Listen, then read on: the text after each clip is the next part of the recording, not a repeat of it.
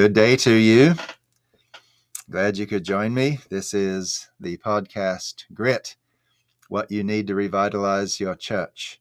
You need a lot of grit, and that also is an acronym that stands for God, repentance, instruction, and time.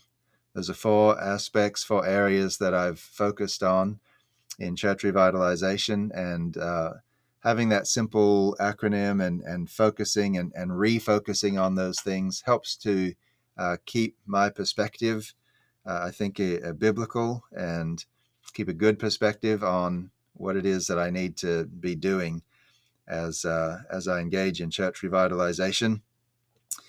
And this is the third episode, and we've talked a bit about just kind of the introduction of this idea, and last time a bit about my own experience. And so I want to jump right into grit, and so we'll start with the letter G. And the G in grit stands for God. Because when everything is said and done, what we need for church revitalization is God himself. Jesus said, "Apart from me, you can do nothing," in John 15. Apart from me, you can do nothing. So if someone asks, is there anything I can do apart from Jesus? Well, why, yes, there is. There's one thing you can do. Nothing.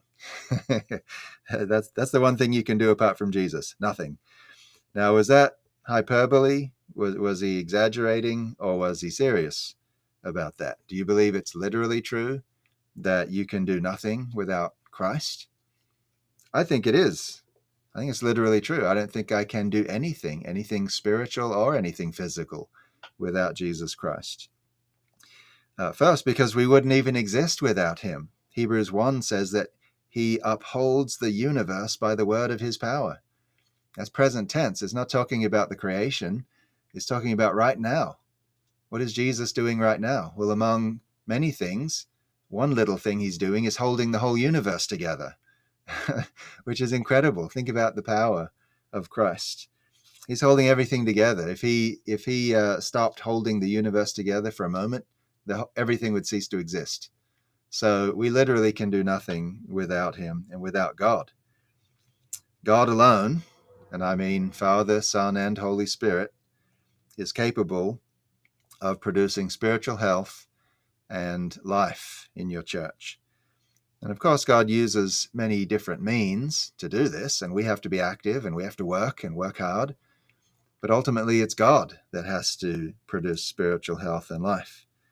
Ultimately, it's his work. And so God is what or who you need to revitalize your church. As we think about revitalization, the word itself is based on the Latin root vita, which just means life. And so it's a pretty simple concept. The word's basic meaning is to bring something back to life, to revitalize it, to make it alive again.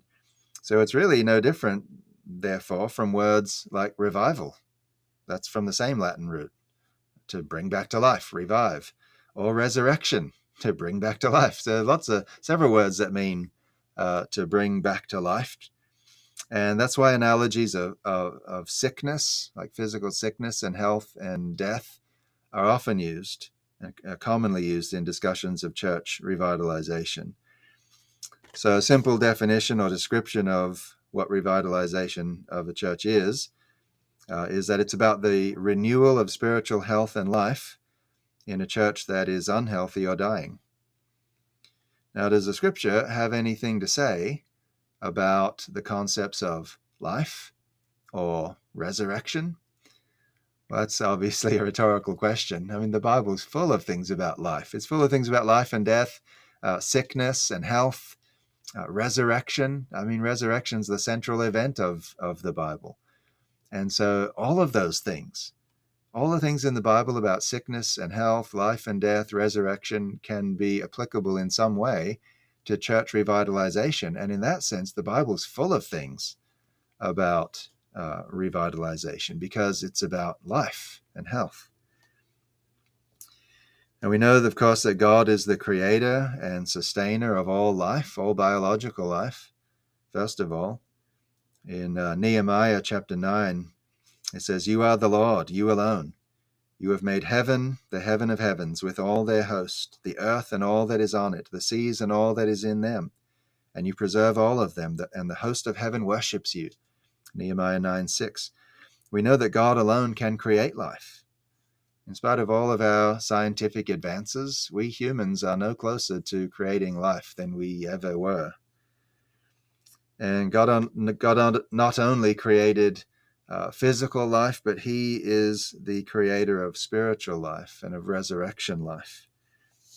In Ephesians 2, it says, "But God, being rich in mercy, because of the great love with which he loved us, even when we were dead in our trespasses, God made us alive together with Christ. By grace you have been saved. He made us alive and raised us up with him and seated us with him in the heavenly places in Christ Jesus."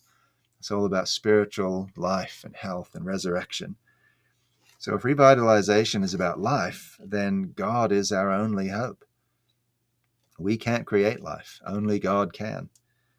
God has the power to give life, and he has the power to take life as he pleases. In Job chapter 12, it says, "In his hand is the life of every living thing, and the breath of all mankind." Life and breath is in his hand, meaning it's at his disposal. He disposes of it as he pleases.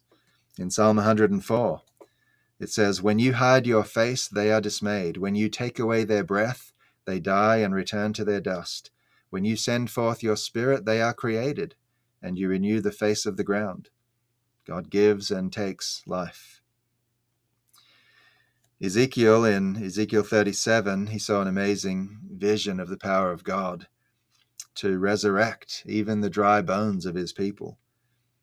He said there, thus says the Lord God to these bones, "Behold, I will cause breath to enter you, and you shall live." Notice in this passage, it's God who's doing everything. The bones can do nothing, right? You can call out to dry bones all you want. Nothing happens unless God's power works through the call that's given. And so he's not, asking the bones to do this. The bones aren't responding of their own free will. God says, "I will cause this to happen." And that's the only way life can occur. It's the only way resurrection can happen, is if God steps in and takes the initiative and does it. "I will cause breath to enter you, and you shall live. I will lay sinews upon you, and will cause flesh to come upon you, and cover you with skin, and put breath in you, and you shall live, and you shall know that I am the Lord." Of course, this kind of resurrection life is ultimately fulfilled through the death and resurrection of Jesus Christ, through whom we receive eternal life.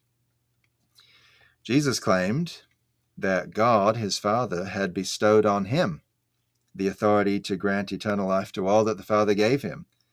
In John 17, it says, "When Jesus had spoken these words, he lifted up his eyes to heaven and said, Father, the hour has come. Glorify your Son, that the Son may glorify you, since you have given him authority over all flesh, to give eternal life to all whom you have given him." So Jesus has the authority to give eternal life to everyone that the Father gives him. Also, the glorified, exalted Christ in the book of Revelation claims the authority to destroy local churches that persistently refuse to repent. In Revelation 2, Jesus says to one of the churches, "Remember therefore from where you have fallen, repent, and do the works you did at first. If not, I will come to you and remove your lampstand from its place unless you repent." And we know from Revelation chapter 1 that the lampstand was a symbol for the local church itself. And Jesus says, if you don't repent, I will come and do this. He doesn't just say, it'll happen, like it's just an impersonal law of the universe that it'll just happen that way. He says he'll actively do it. "I will come and remove your lampstand. You won't be a church anymore. I will destroy this church, or at least I'll abandon this church. It won't be my church anymore." So Jesus was threatening to remove a local church that failed to repent. Some churches die because Jesus kills them for good reason. And I know that's probably not what some people like to hear, and it's not talked about very much in church revitalization circles that I've seen.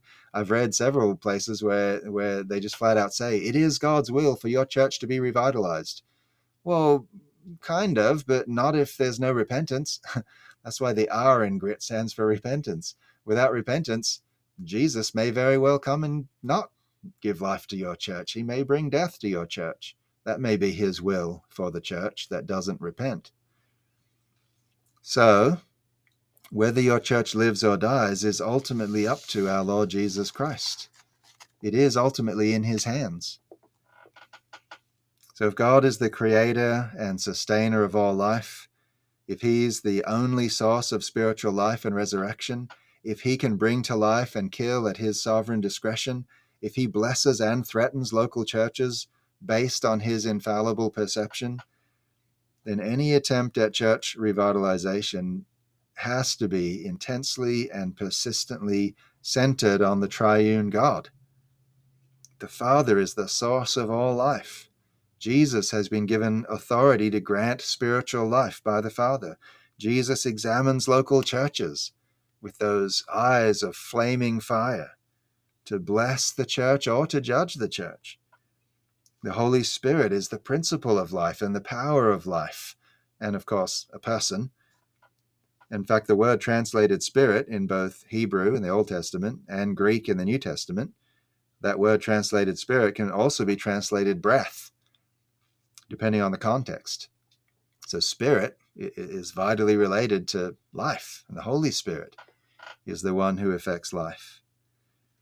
So we see that all three persons of the Godhead are active in the creating, the granting, sustaining, taking, and resurrecting of life. God in three persons must be the focus of all efforts at church revitalization.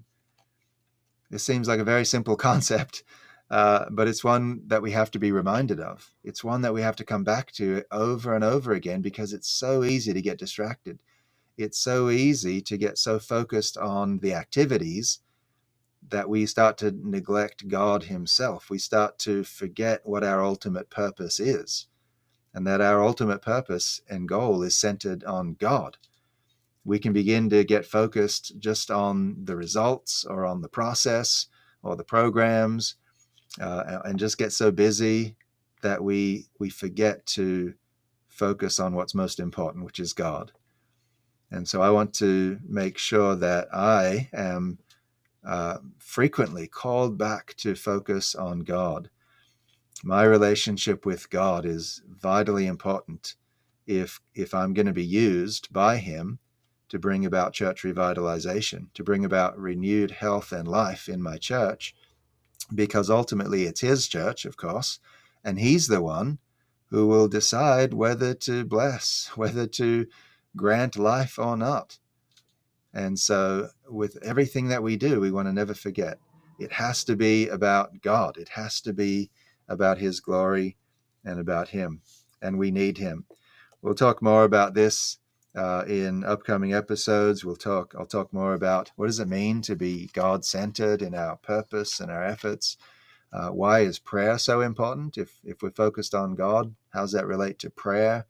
We'll talk about the gospel, focusing on Christ and the gospel, why that's the only healthy obsession that we should have as ministers. We'll think about the glory and majesty of God. Obviously, you can talk about God forever. So we'll just skim the surface of some of these things. But I want to highlight this and just refocus us continually on the importance of God.